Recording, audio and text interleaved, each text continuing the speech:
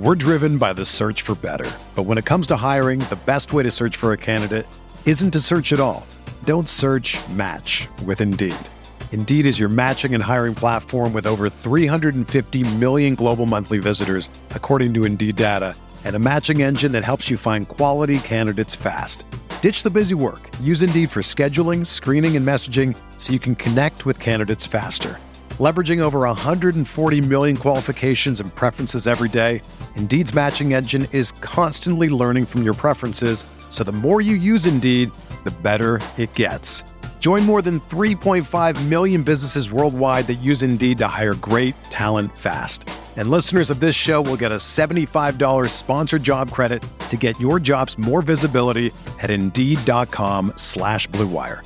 Just go to Indeed.com/Blue Wire right now and support our show by saying that you heard about Indeed on this podcast. That's Indeed.com/Blue Wire. Terms and conditions apply. Need to hire? You need Indeed.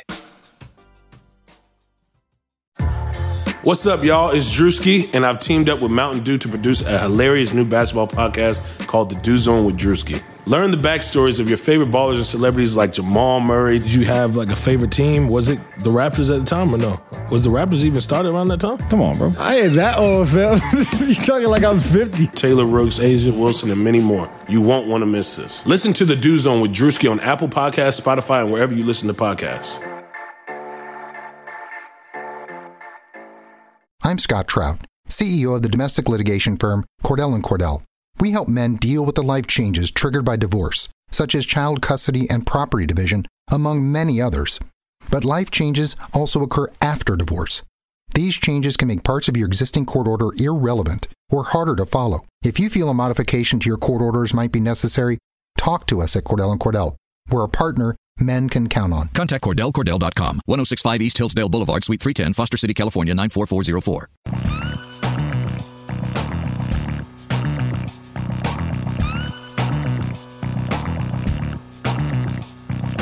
Hello, everyone, and welcome to the RV32 preseason team preview series. My name is Mike Randall. You can follow me at RandallRant on Twitter.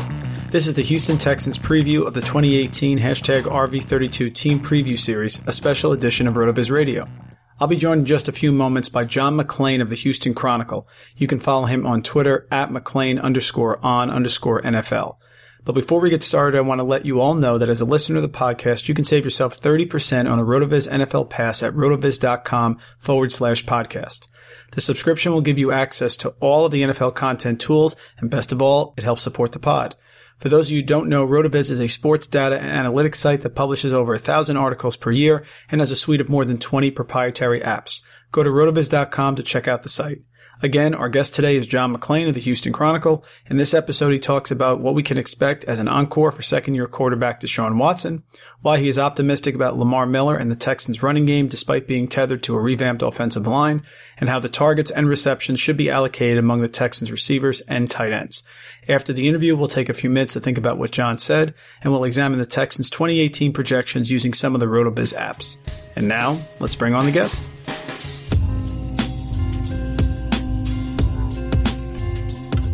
All right, it is an honor to have John McClain, who has covered the NFL for the Houston Chronicle for 40 years on the RV32 RotoViz Radio Team Preview Series.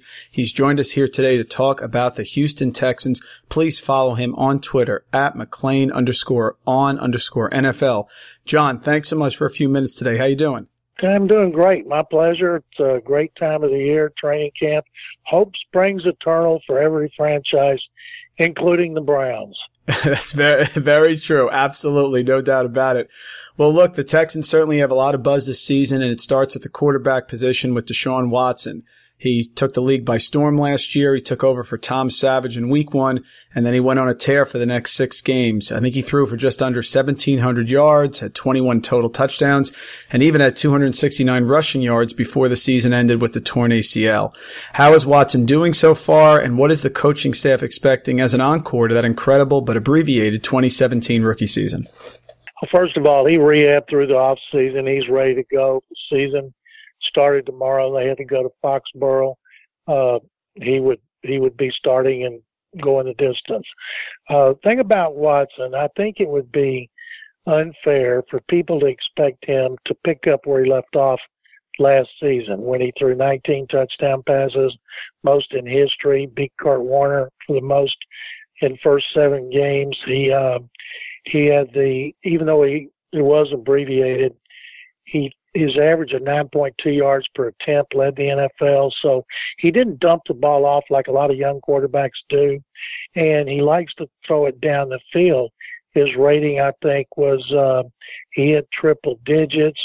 And the best thing that Watson did is DeAndre Hopkins led the league in touchdown receptions. He caught 7 from Watson that averaged 18 yards per touchdown. Will Fuller, who had 2 stints where he was injured, Fuller caught 13 passes from Watson, 7 were for touchdowns that averaged 28 yards. So Fuller, who was drafted 2 years ago to be a legitimate deep threat, has had problems holding the ball, but he didn't drop one ball that Watson threw him. So in the 4 games in which Watson, Hopkins, and Fuller played, the Texans averaged 40.5 points a game. So I think that would be a little unrealistic, but considering they averaged 34 points in his 6 starts, 39 in his last 5, I do not think it's unrealistic for Watson to have a shot at like 30 touchdown passes, 5 or 6 rushing, and I believe be a legitimate candidate to be an MVP, which would give Houston 3 in a row after Jose Altuve and James Harden. Oh, that's very true. It's a fun time in Houston right now, I bet. Absolutely. Very true. Watson targets, you talked about them as receiving targets, certainly are strong as well. We all know DeAndre Hopkins, one of the best wide receivers in all of football, despite working with sort of inconsistent quarterback play over his wonderful 5-year career. That's a nice way to put it. Very nice way. Inconsistent quarterback play. That would be a compliment. Fair enough. 3rd-year wide receiver Will Fuller was outstanding last year with Watson. You talked about that. Could this be Hopkins and Fuller's best year? And what does the rest of the receiving core look like, wide receivers and tight ends? We're hearing a lot about Keke Coutee also popping as well. So who do you think will emerge as that coveted 3rd receiver in the big play offense? I think if everybody stays healthy, it'll be really hard for DeAndre Hopkins to surpass the numbers he had last season. He may reach triple digits. He would have, but he missed the last game with a bone spur. First time he missed a game in 5 years. All the other receivers were injured. Fuller twice. Now, Fuller gives them a great deep threat from the outside who goes down the field and draws safety over and draws a lot of double coverage, which would open up the field for DeAndre Hopkins, who usually gets double covered. And one thing they've never had under Bill O'Brien is a legitimate slot receiver.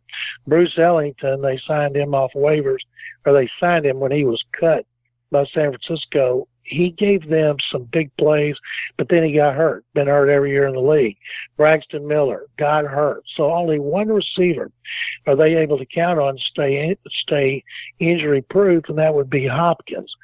Ellington and Keke Coutee, the rookie from Texas Tech, who really had a good off-season program and has looked good the first week of training camp. They're inside receivers. And Braxton Miller, make or break for him, because he played quarterback until his last year at Ohio State. They've given him extra time, but he flashed a few plays last year, but has no consistency whatsoever. So they're going to be quick inside. They'll be fast on one outside spot, and then Hopkins loves to be acrobatic and make one-handed catches. And I think if all stay healthy, which they won't, that I could see Watson trying to spread the ball around. Well, one of the key questions for the Texans this year surrounds the running game. They have Lamar Miller back, and promising 2nd-year running back Deontay Foreman does start training camp on the PUP list. At the end of last year, Miller was sort of underperforming, and Alfred Blue actually got the majority of touches towards the end of the season. Pro Football Focus ranked the Texans' offensive line dead last among all NFL teams last year with 253 pressures and 35 sacks allowed, which were both league highs. The only projected returning starter is center Nick Martin, who has experienced surgery on his ankles in 2 consecutive seasons. They did draft Martinez Rankin from Mississippi State in round 3. Talk about the running back situation and the offensive line. Do you still think it's Lamar Miller's backfield? What are you hearing about Foreman? And is Alfred Blue a legitimate threat at some point to take a significant amount of the handoffs? The only reason Alfred Blue would be taking a significant amount is injuries. I'm surprised they re-signed Blue, who's been here for 4 years. I thought they would use a low draft choice on a change of pace back. They don't have a change of pace back. Tyler Ervin 3 years ago was drafted to be that player, but he was not as a rookie, and then last year he blew out a patellar tendon. And Lamar Miller is serviceable. You know, he had 6 touchdowns, 3 rushing, 3 catching. And something to keep in mind about the Texans running game and Bill O'Brien's mindset about running the ball a lot. When Watson was healthy, they were 3rd in the league, averaged 138 yards a game rushing.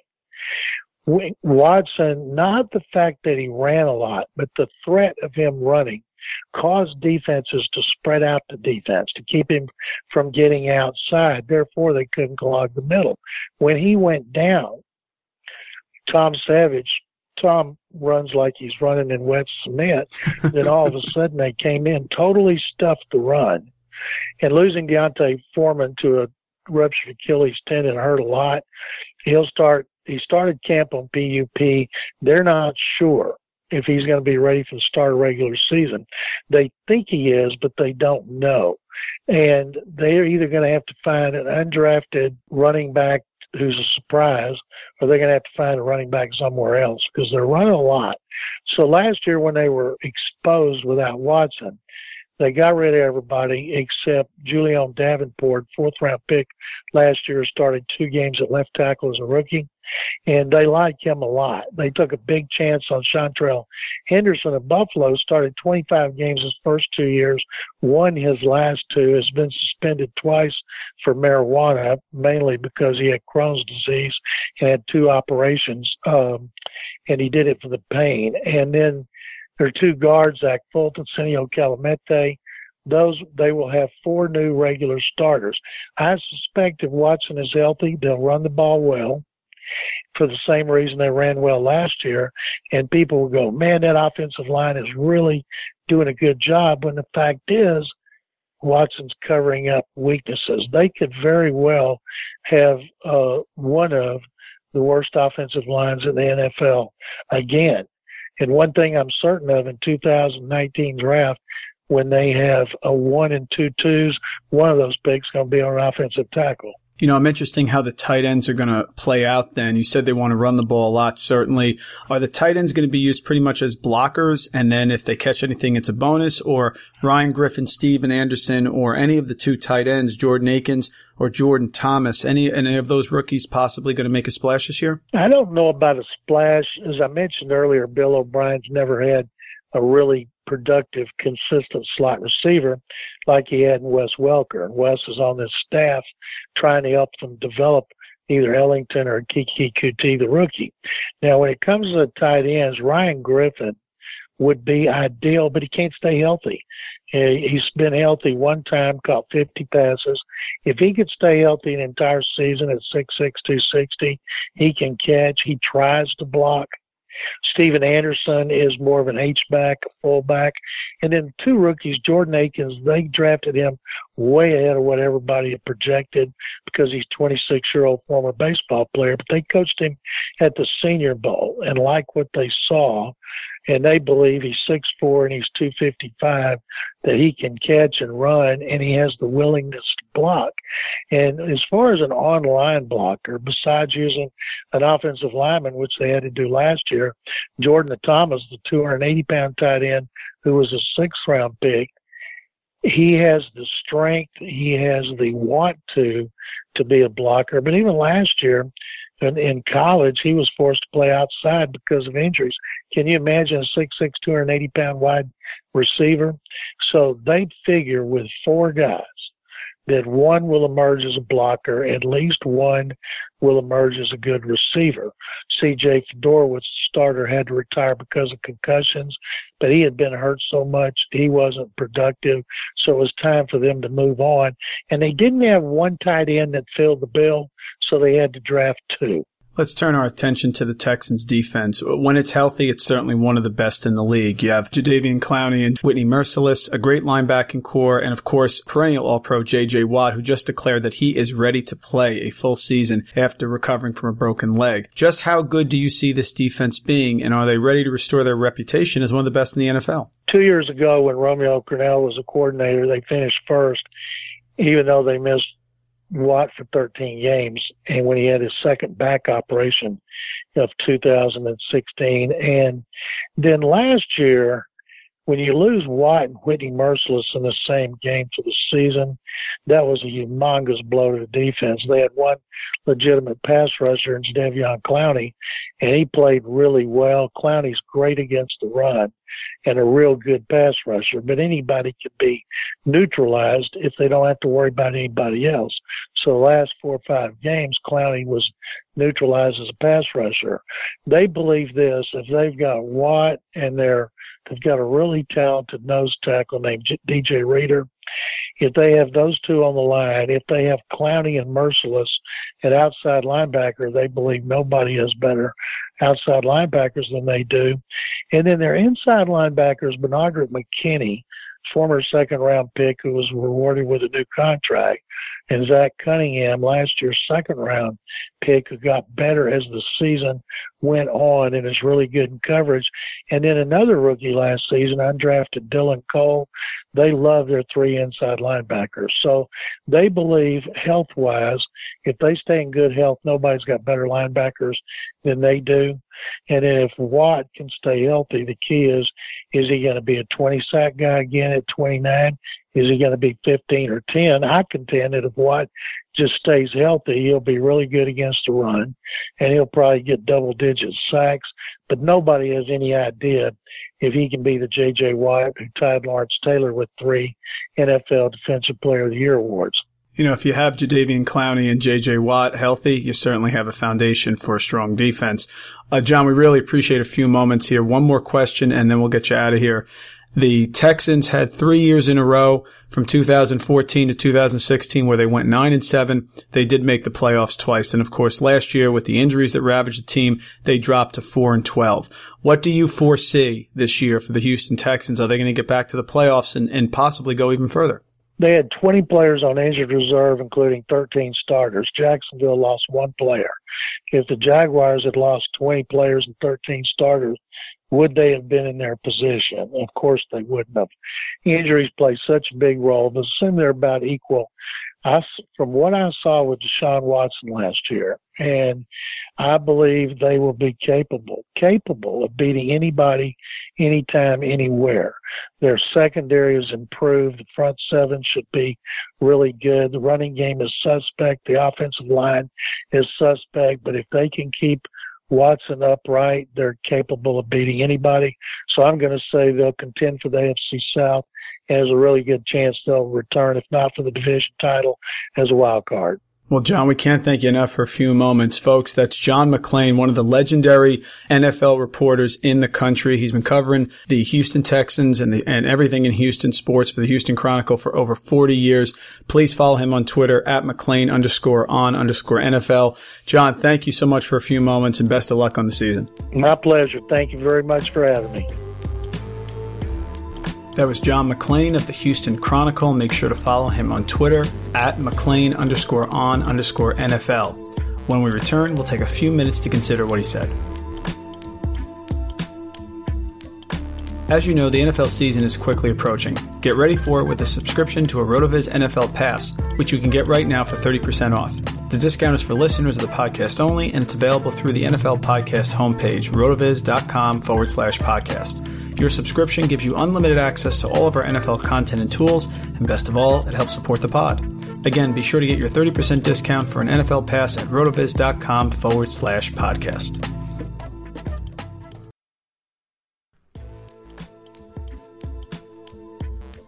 That was John McClain of the Houston Chronicle. John is one of the best in the business, has been covering Houston sports, particularly the Texans, for over 40 years. He gave us some great information across the board, as you would expect, and started with Deshaun Watson. He sees no reason why Watson can't build off what he did last year, even if there's some slight regression to the incredible efficiency he showed in that 6+ game sample size.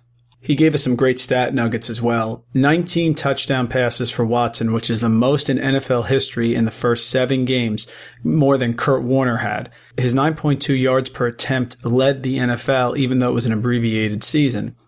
He didn't dump the ball off like rookie quarterbacks, which was a great point. All these rookie quarterbacks that you see, and this year you're going to see several, they will usually be schemed to have safe passes, and they will prefer to take those short passes as coaching staff are fearful of turnovers and want to limit that. That did not happen with Watson. He likes to throw it down the field.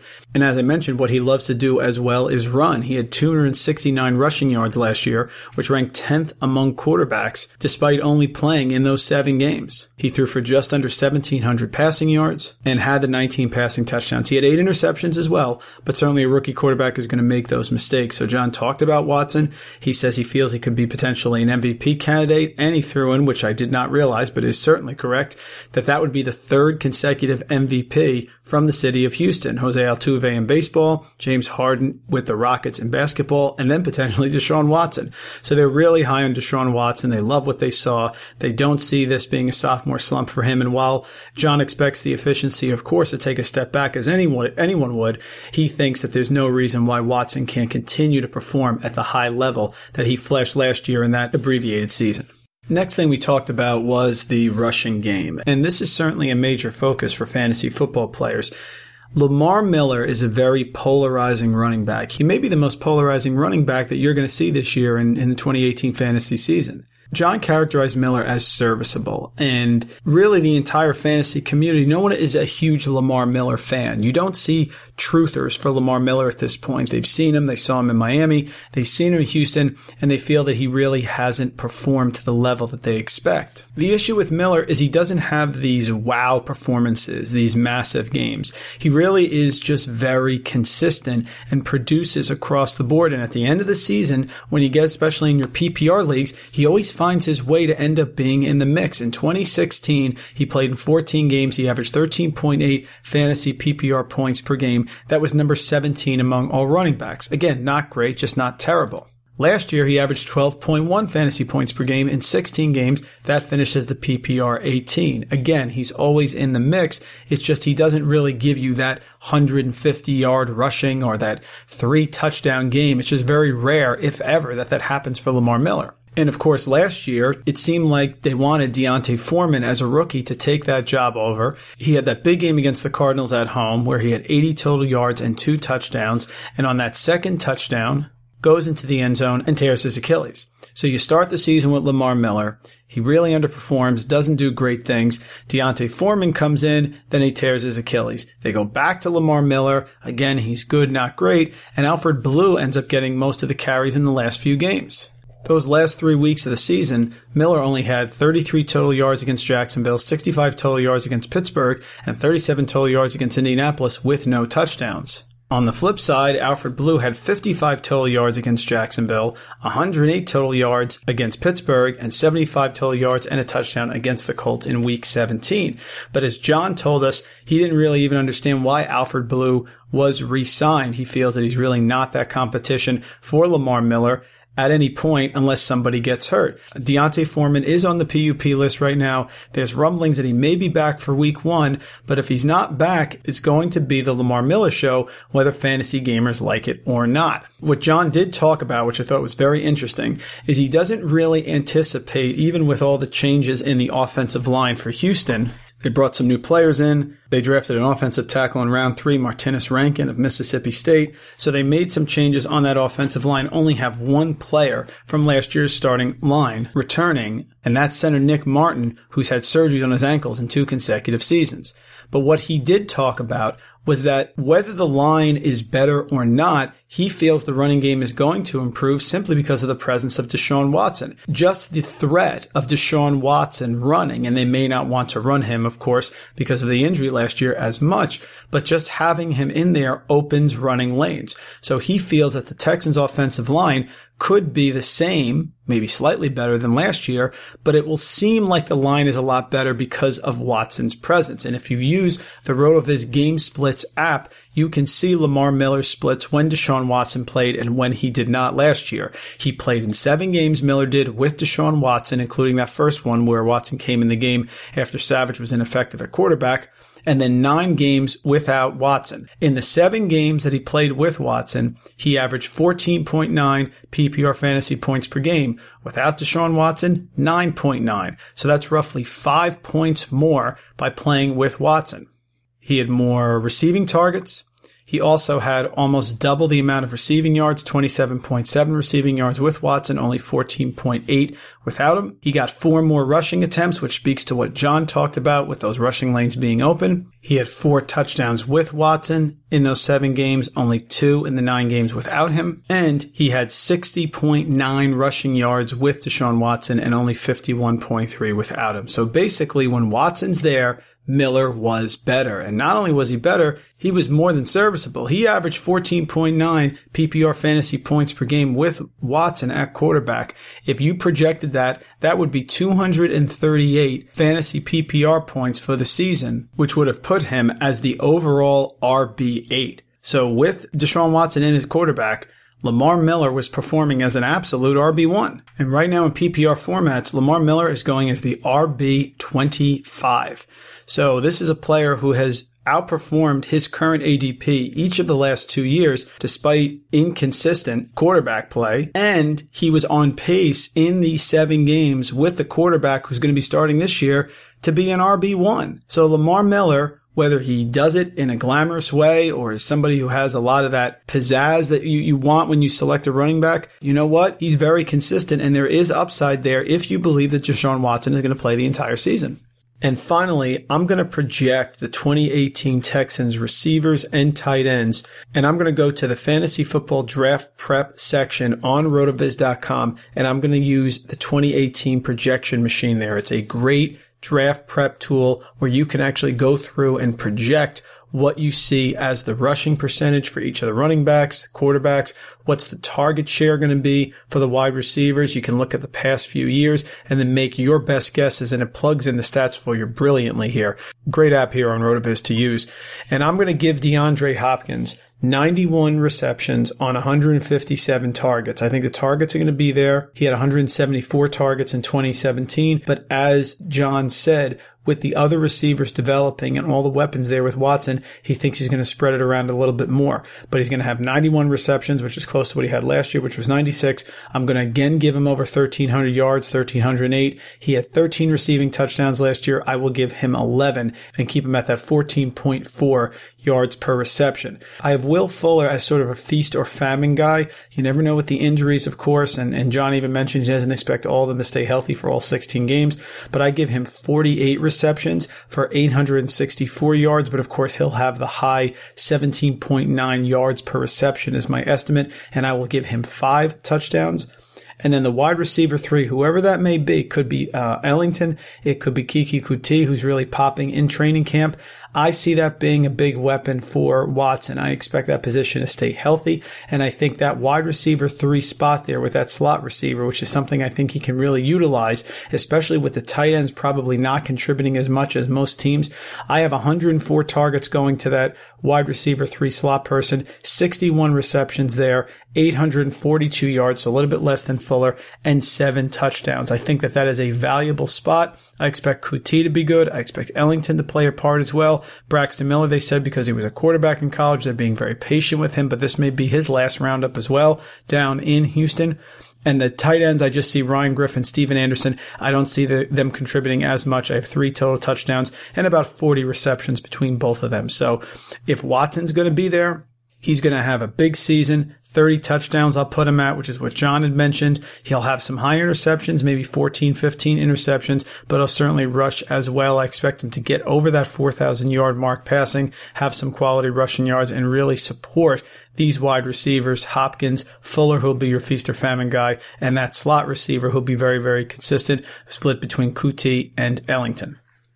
That's going to do it for the Texans episode of the 2018 #RV32 RotoViz Radio Team Preview Series. Again, our guest today was John McClain from the Houston Chronicle. Be sure to follow him on Twitter at McClain_on_NFL. My name is Mike Randall. You can follow me on Twitter at RandallRant.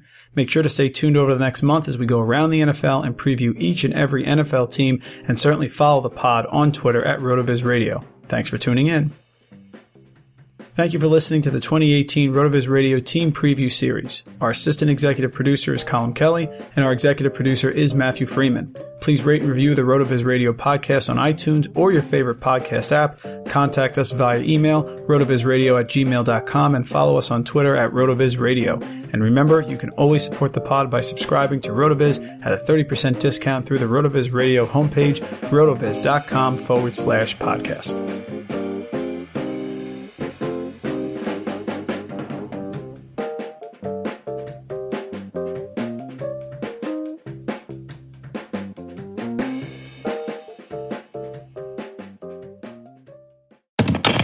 This September at local area Subway restaurants, your meal purchase will help our neighbors in need. Purchase a sub, drink, and chips and help us donate 200,000 meals to local Feeding America food banks. Subway meal includes any sub, salad, or wrap with any drink and chips or 2 cookies. For every 2 meals purchased through September 30th, participating Subway restaurants will donate 1 meal up to 200,000 meals to San Francisco and East, North, South Bay Area food banks. 1 meal is the monetary equivalent of 10 cents. Meals secured by Feeding America on behalf of local member food banks. So pick up a great meal and make a difference in the community.